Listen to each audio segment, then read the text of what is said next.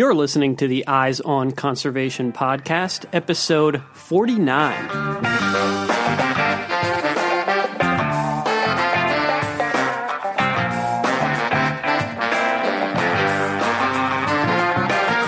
Welcome to the Eyes on Conservation podcast, where we bring you engaging conversations about wildlife conservation from all across the globe. I'm your host, Matt Podolsky. Our guest on today's show is ultra marathon runner Nikki Kimball. This marks the very first professional athlete interview that we've had as a part of the podcast, and I think you're really going to enjoy hearing about the deep connections that exist between the sport of distance running and natural resource conservation. Our interview with Nikki will be focused on her recent attempt to set the time record for completing the entire long trail.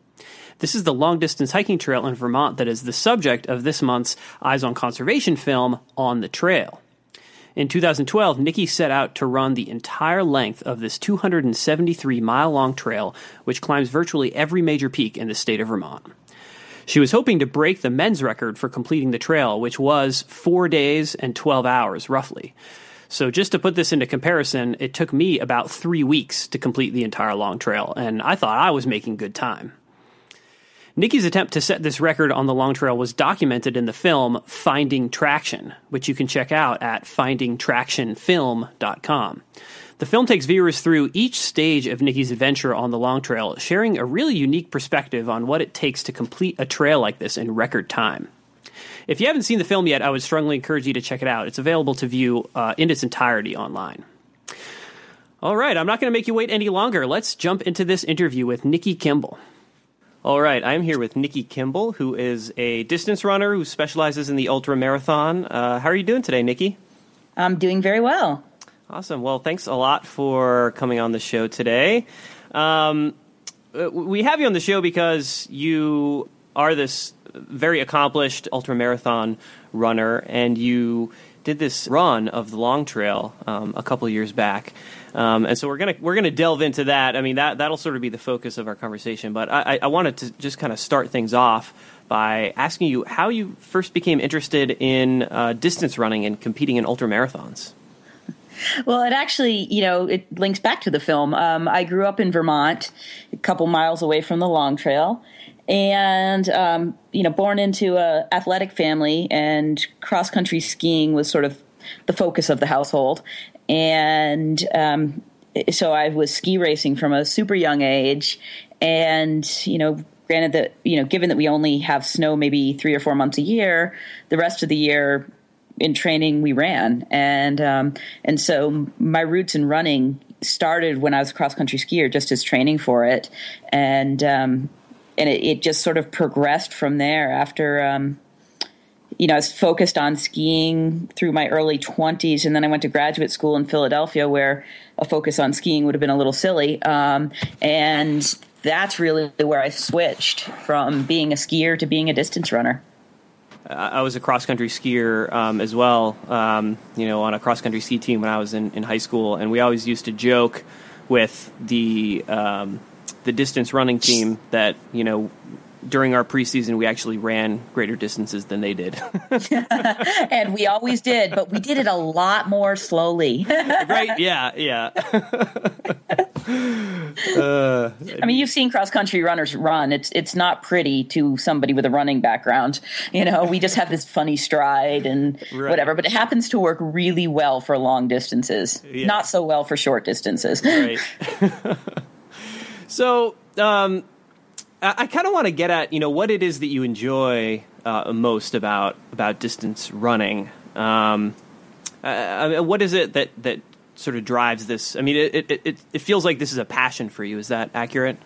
Yes, it absolutely is. And, and the drives are so multifactorial. I mean, I love being in the woods. I mean, that's probably huge to everything I do, in that, even starting with cross country skiing, you're in the woods. And when I was a kid growing up in a small town in Vermont, what you did we have 3 television channels that were boring. So what does a kid do? Like, go outside and play and build tree forts and walk around in the woods. And So that's a big part of it. I feel that running is just like hiking. I just do it at a bit of a faster pace, and I get a little bit more mileage done. So that's super important to me. And then I also, just for my mental health, aerobic exercise is one of the things that keeps me healthy. I unfortunately, have a lifelong major depressive disorder, but if I run, I can stay on minimal medication and function really, really well. So, so the combination of being passionate about being outdoors in the woods and really needing running for my health, makes this a centerpiece of my life. Yeah, and I love that you sort of touch on both physical and mental health issues associated with running, but also being outside and spending time in the woods. As we progress through this conversation, I'm going to sort of try to be like drawing connections between, the experience that I had on the long trail, which is very different and a whole lot more leisurely than the experience that you had on the long trail. For myself and for my mom, when we did our long trail hike, we undertook it very much to overcome this extreme grief and this tragedy in our family. So, there's definitely there's definitely similarities there. And I think this is, the film Wild sort of popularized this idea, or at least put it in the general consciousness of this concept of like long distance hiking or doing like an extreme form of like physical activity as a way to overcome grief. So and actually the science is supporting that, which is really cool. I speak at mental health conferences or medical conferences sometimes about specifically depression and exercise. But we have the science behind us showing that aerobic exercise elevates mood and decreases symptoms of certain mental illness and that kind of thing. So to overcome a horrible tragedy, doing something aerobic and is certainly going to help. And then doing something that's really, really epic, like hiking the long trail. We don't have science on that yet, but I think there will be, and I think that it will show this is a fantastic way to heal and to overcome, tragedies that humans suffer. Yeah, and I think there's something really just inherently satisfying about proving to yourself that you can cover great distances on foot, totally by yourself without any sort of help from anything, any outside device, anything outside of yourself, Yeah. And particularly in a time when we don't just sort of depend on our humanity. And what we can do just on our own. Our whole days are filled with internet and Skype calls and driving cars and all of this stuff, doing something that is so basically human, like walking or running for a very long distance. I think we've lost touch with that. It's a nice sort of reminder that, you have this, this ability to be self-sufficient in a certain way, It gives you a sense of independence, I feel like. Yeah, absolutely. And it's sort of almost a little bit of freedom that we can't experience in our everyday life. Yeah, yeah. The limitations when you're out on the long trail aren't, I have to drive 30 miles an hour because there's a cop sitting there.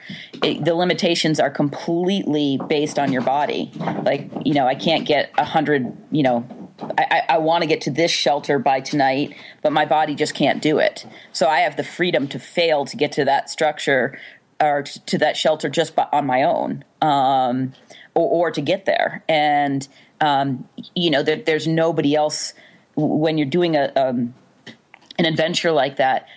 You're not going to have an equipment failure or being called to work or something like that get in your way. It all really comes down to you and how well you govern your body. And it's just a more free feeling than I get just in my everyday life. You mentioned that you grew up in Vermont. So, I mean, you were probably aware of the existence of the Long Trail and maybe even spent quite a bit of time on it growing up. But I'm wondering where the idea for this trip in particular and this attempt to break the record on a long trail run came from. Well, it actually came from back in Vermont during my ski days. A rumor went around, and I've never been able to confirm it, that the men's U.S. ski team, cross-country ski team at that point, had set some new record for running the Long Trail. And, I don't know if that really happened or not, or if that was complete rumor. But I was maybe 12 or 13 when I heard that. And at that point, I mean, as far back as I was like, wow, I want to break the record on the Long Trail. and then I think that idea just kind of was out of my life for a long time. And then I became a runner instead of a skier. I switched athletic careers, and I was running at the time for the North Face, and that company encourages its athletes to do do things that haven't necessarily been done before, or do things in a way that nobody's done them before, or at a speed that no one's done them before. And so it sort of came out of an expedition proposal that I wrote saying, hey, this is what I want to go do. And it was nice to have, that dream that was decades old sort of come back to reality, in a meeting when we were discussing potential really cool running projects. Very cool to hear that this was a lifelong goal, and it's so cool to be able to come back to that so many years later and be able to, fulfill that childhood dream. It's very neat. Right. I mean, really 3 decades. Yeah. So that's pretty crazy. I would never have thought back then, or even in my 20s or 30s, that, in my 40s, I'm going to go do this thing and, set a record on a long trail. So that was really cool. So what was the existing record at that time that you were hoping to beat? Well, the women's record was the women's record. There was only a self-supported one, whereas I had huge advantage because I had people supporting me. So we really needed to set a women's fastest known time.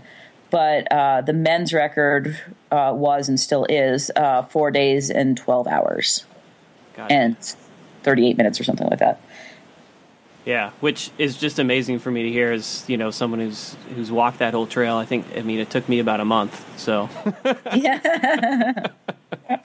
Obviously it's a different kind of mindset, but it's still, it's just an unbelievable physical and mental feat to be able to hike a trail like that in that kind of distance. So I'm curious to hear about like the planning and logistics that go into organizing a trip like this. Where did you start? You were just talking about sort of the, submitting this proposal and talking to some of the folks at the North Face, which I assume was your sponsor at the time. What was that first step after deciding, like, yes, this is something that I definitely want to do? Well, the first step as far as just getting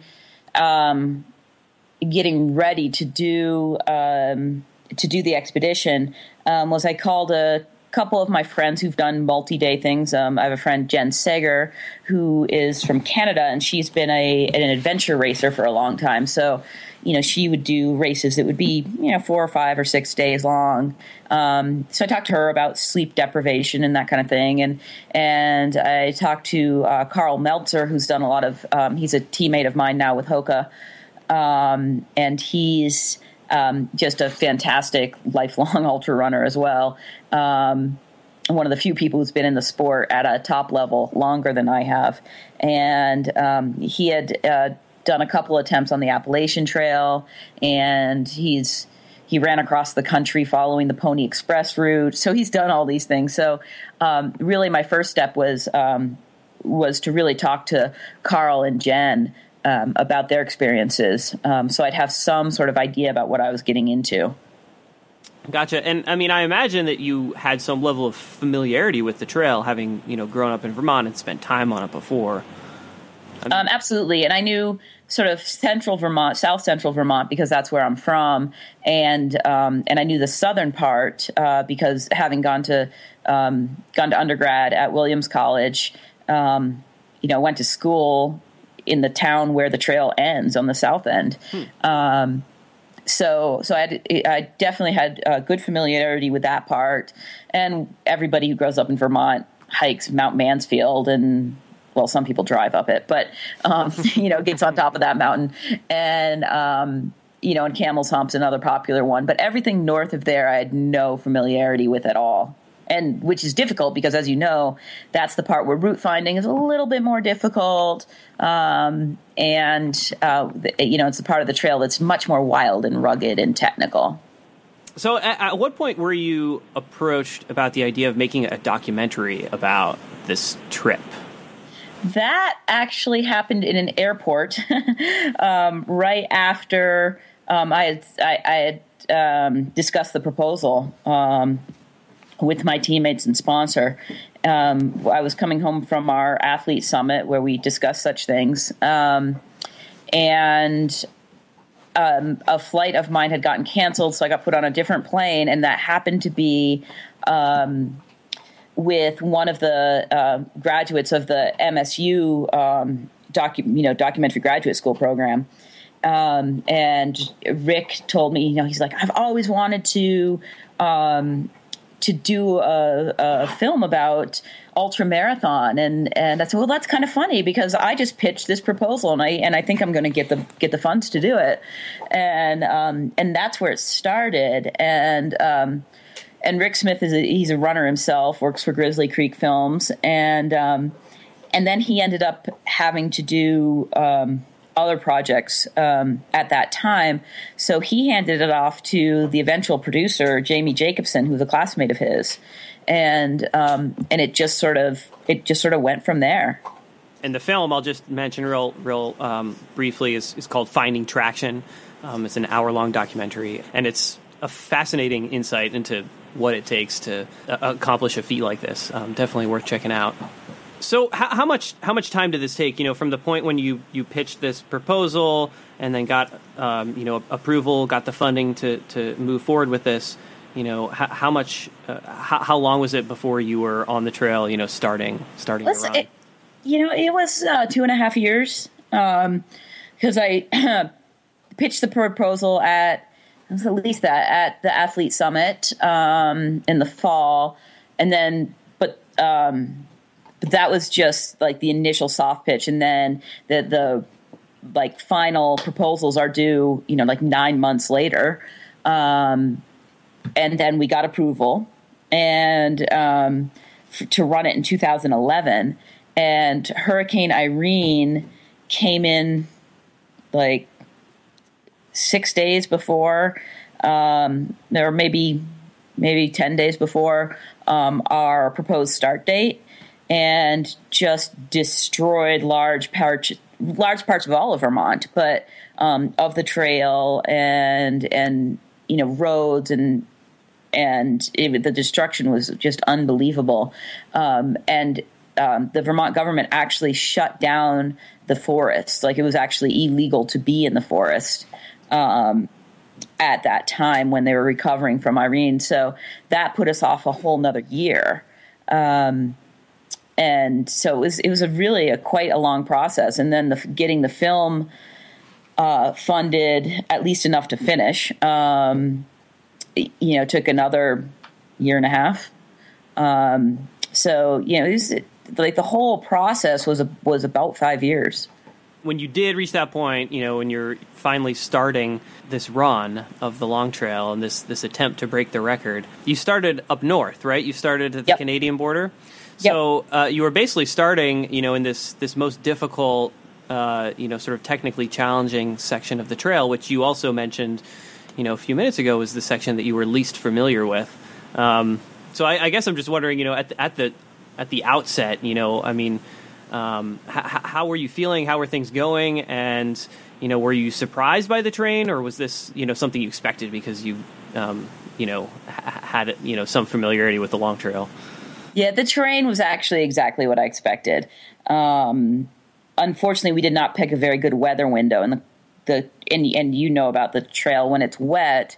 A friend of mine describes it as it's as if somebody took a giant can of Pam cooking spray and sprays all the rocks and roots, and that's just what it is. And so, most of the time I was running, the trails were very, very wet. And so really slick, and that, but I'm used to running in that kind of stuff, but I don't run like I did in my 30s. I've had a pretty, severe knee injury, two actually, not from running. And I can't just scream down gnarly hills like I used to.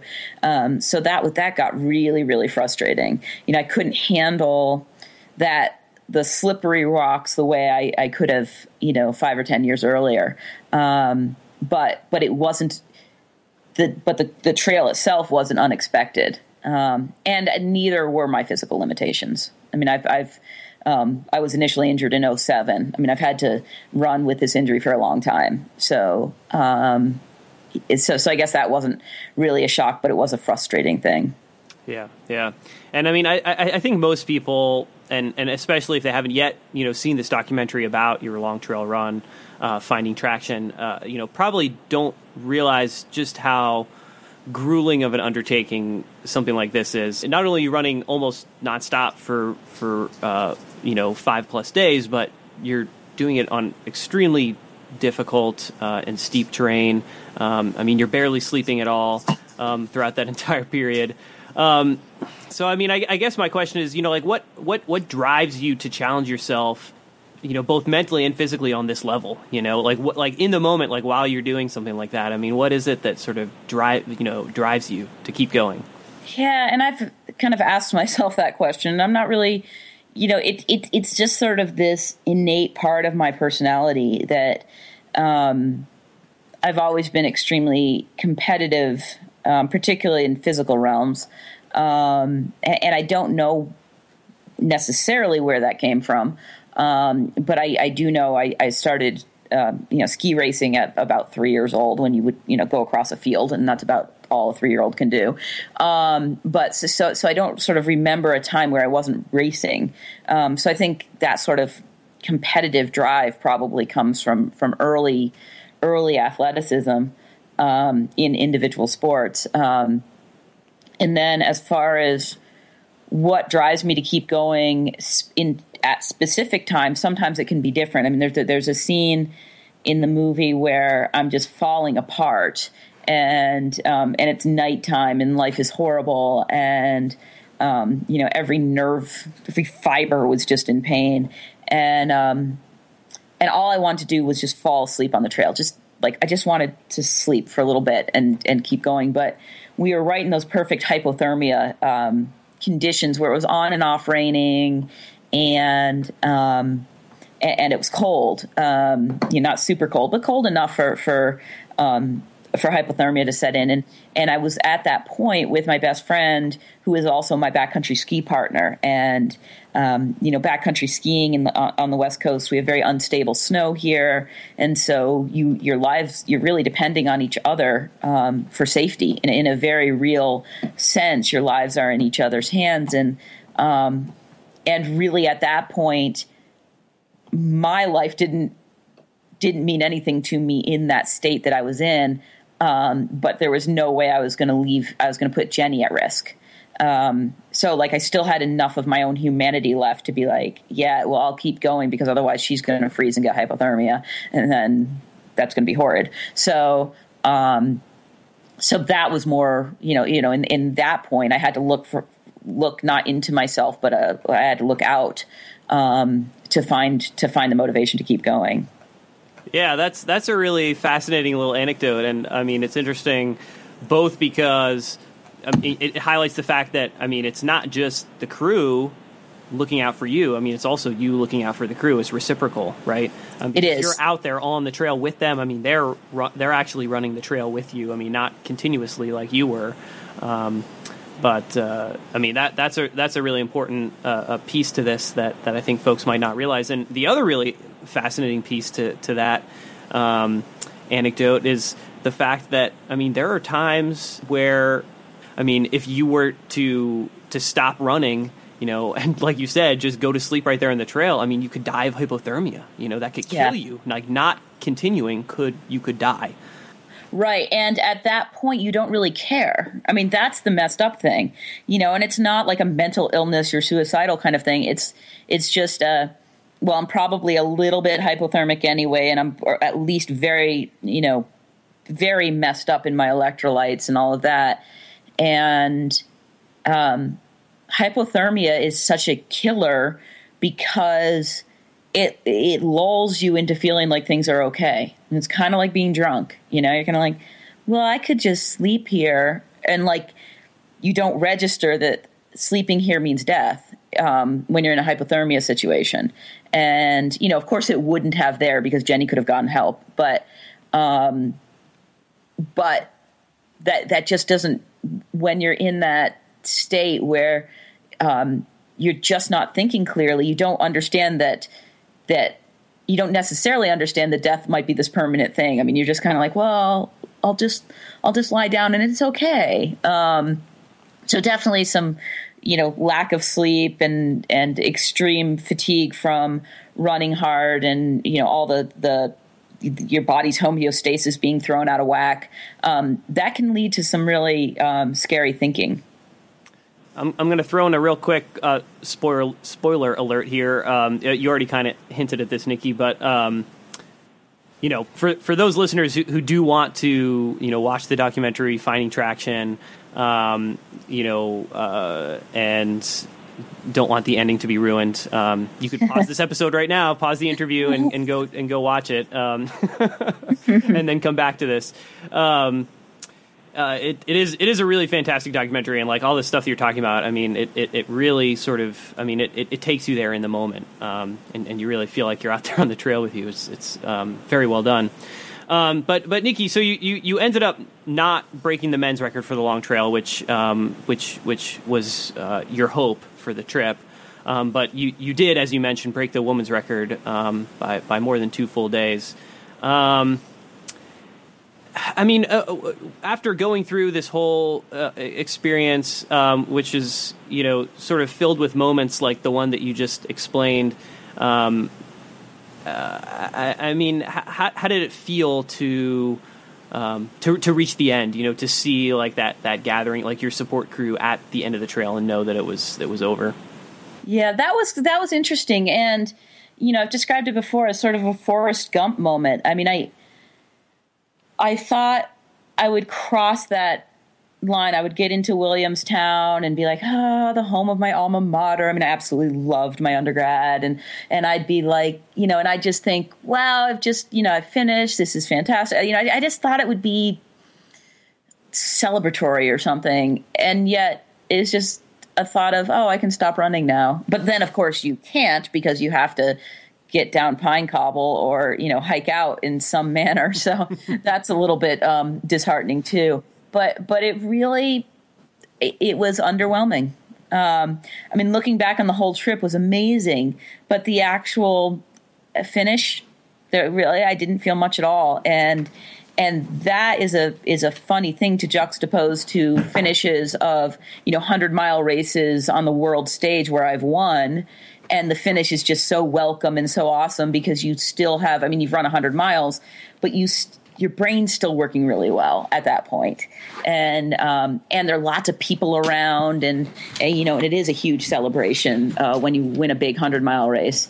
And this wasn't like that. And even though I had a lot of crew there and a bunch of hikers who had, you know how things, and you mentioned this in your film, how you kind of, how gossip sort of goes up and down the trail, and you get to meet other people who are out on the trail, and you sort of develop these little connections with other hikers and runners. And so people knew I was going to be finishing. So there were about 7 or 8 people kind of hanging out there for my finish. And yet it's still, I was just kind of like, yeah, I'm kind of done. I mean, looking back on this whole adventure that you undertook, I mean, I'm sure there's many, many differences between something like this, like a run of the Long Trail, and something a lot more structured, like a 100-mile race. But I mean, sort of looking at both of those experiences overall, I mean, which is more appealing, I guess? Honestly, at this point, the Long Trail, and I'd love to do the Long Trail again. If I can get sponsorship to do it again, I will, because, well, for lots of reasons. One, I made a ton of mistakes because I had no idea what I was doing when I did it the first time. But two is, I think you explore. I think I was able to explore parts of myself on the Long Trail, and over 5 days of being in the woods and running and hiking with my friends and crew. There were things I could experience there that a depth of experience that no longer exists for me in 100-mile races. And the first 100 I did after the Long Trail, I think it was Western States 100, it seemed so short to me, and it seemed so contrived almost. And not that it's not contrived to, have all these people along the trail helping you and all that. I mean, basically we are out of original adventures, except maybe some deep sea diving or something. So everything's a bit contrived, but 100-mile racing is just, I've done it so much that, I know there's going to be aid stations every 6 miles or so. I know how I'm going to feel. There's surprises. I mean, maybe I'm a little bit more dehydrated on one race, or maybe I have stomach problems on another race or something like that. But the longer things go, the more things can go wrong, I guess. And so it gives a little bit more variability to the experience. And when I first started racing 100 miles was incredibly exciting and incredibly fulfilling. And it still is, but I got a little bit more out of, doing an epic adventure. You didn't set out on this trip on the Long Trail, I mean, just to break the record. That wasn't your only goal. Tell me a little bit about like the outreach and education component with kids that you tied into this adventure. Right.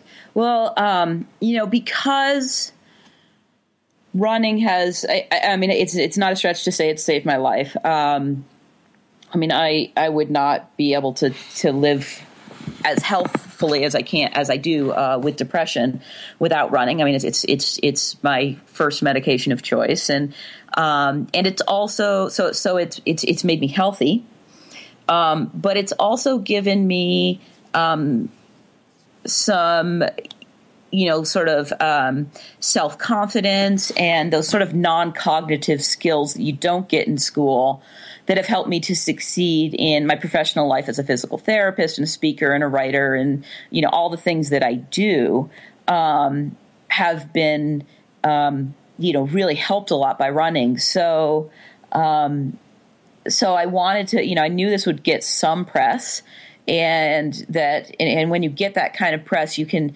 use that to do good if you want to. And so I paired it with a fundraising campaign for Girls on the Run Vermont and She Can, which is a similar program here in the town I was working in Livingston, Montana. And so I just put a giving site up and had, and asked people to give. And when we'd put out, little videos or updates on the blog about the run, we'd also have links to where people could give money. And so we raised money for those charities, and it's been a fantastic sort of symbiotic relationship in a way ever since then. I've gotten more involved with Girls on the Run, and we finally have a Girls on the Run chapter in Bozeman, and it's just a really good organization helping girls from 3rd to 5th and possibly 8th grade learn life skills through running, and I really like that model of learning, and I do think that combining athletics and cognitive learning can be extremely effective. And the other part is that running is inherently narcissistic, and to sort of counterbalance that a little bit, I think it's important for me as a runner to do some community good with it, because I spend so much time, out training and being super careful about what I eat, and all of those things that I spend so much time on myself. I wouldn't feel as good about it if I weren't translating that into helping other people get the same benefits from the sport I do. I mean, all this stuff that you've learned, it's natural to want to share that with other people, right? It really is. I mean, and I think, you made a film about the long trail, and it is that, you found something that could help you and your mom heal from the death of your father. And you found healing on that trail, and you do want to share that. And, and somebody can see your film and be like, oh, wow, I can overcome whatever tragedy they have. And in my case, people can find health and reason to live in sport. And I think when anybody finds anything that is super meaningful in his or her life, that person wants to share it. You mentioned that you do have this interest in possibly doing another long trail run. I guess I'm just wondering what your plans are for the future. I mean, do you have other runs of like long distance trails planned? Nothing planned right now. A lot of it is, cost and time away from my real job are definitely limiting factors. And if I'm really honest about it, I'll be 45 next year. As far as my ability to set records, I've got to do stuff sooner than later. So yeah, I do want to go after these records while I still can. But I don't. The planning is so arduous, and I'm asking so much of my friends when they're helping me with these projects that these are really difficult things to do. But so I don't have anything set in stone yet. But I do really want to get back, do more of those things. And beyond my competitive times, I'll be doing on a smaller scale, similar adventures on my own. Yeah, that was going to be my next question for you is, do you have any plans to just maybe take a nice leisurely hike on a long distance backpacking trail? Absolutely. And, it's something that we as runners do a lot. We travel more and more internationally for these races. And as the sport becomes more popular, there's a bit more money in it, which causes some really good things and some really bad things. But the good thing is we're funded to travel to races in faraway places. And often if I'm going to a 50 or 100 mile race, a bunch of us will stay on afterwards for a couple of days, and we will do leisurely hikes. And largely that's a factor of the fact that that's all we can do at that point, because you're not feeling perfectly chipper after you race 100 miles. But most of us, and maybe all of us who are in the sport of ultramarathon, trail ultramarathon, we're out there because at heart we love to run, and we love to run in the woods.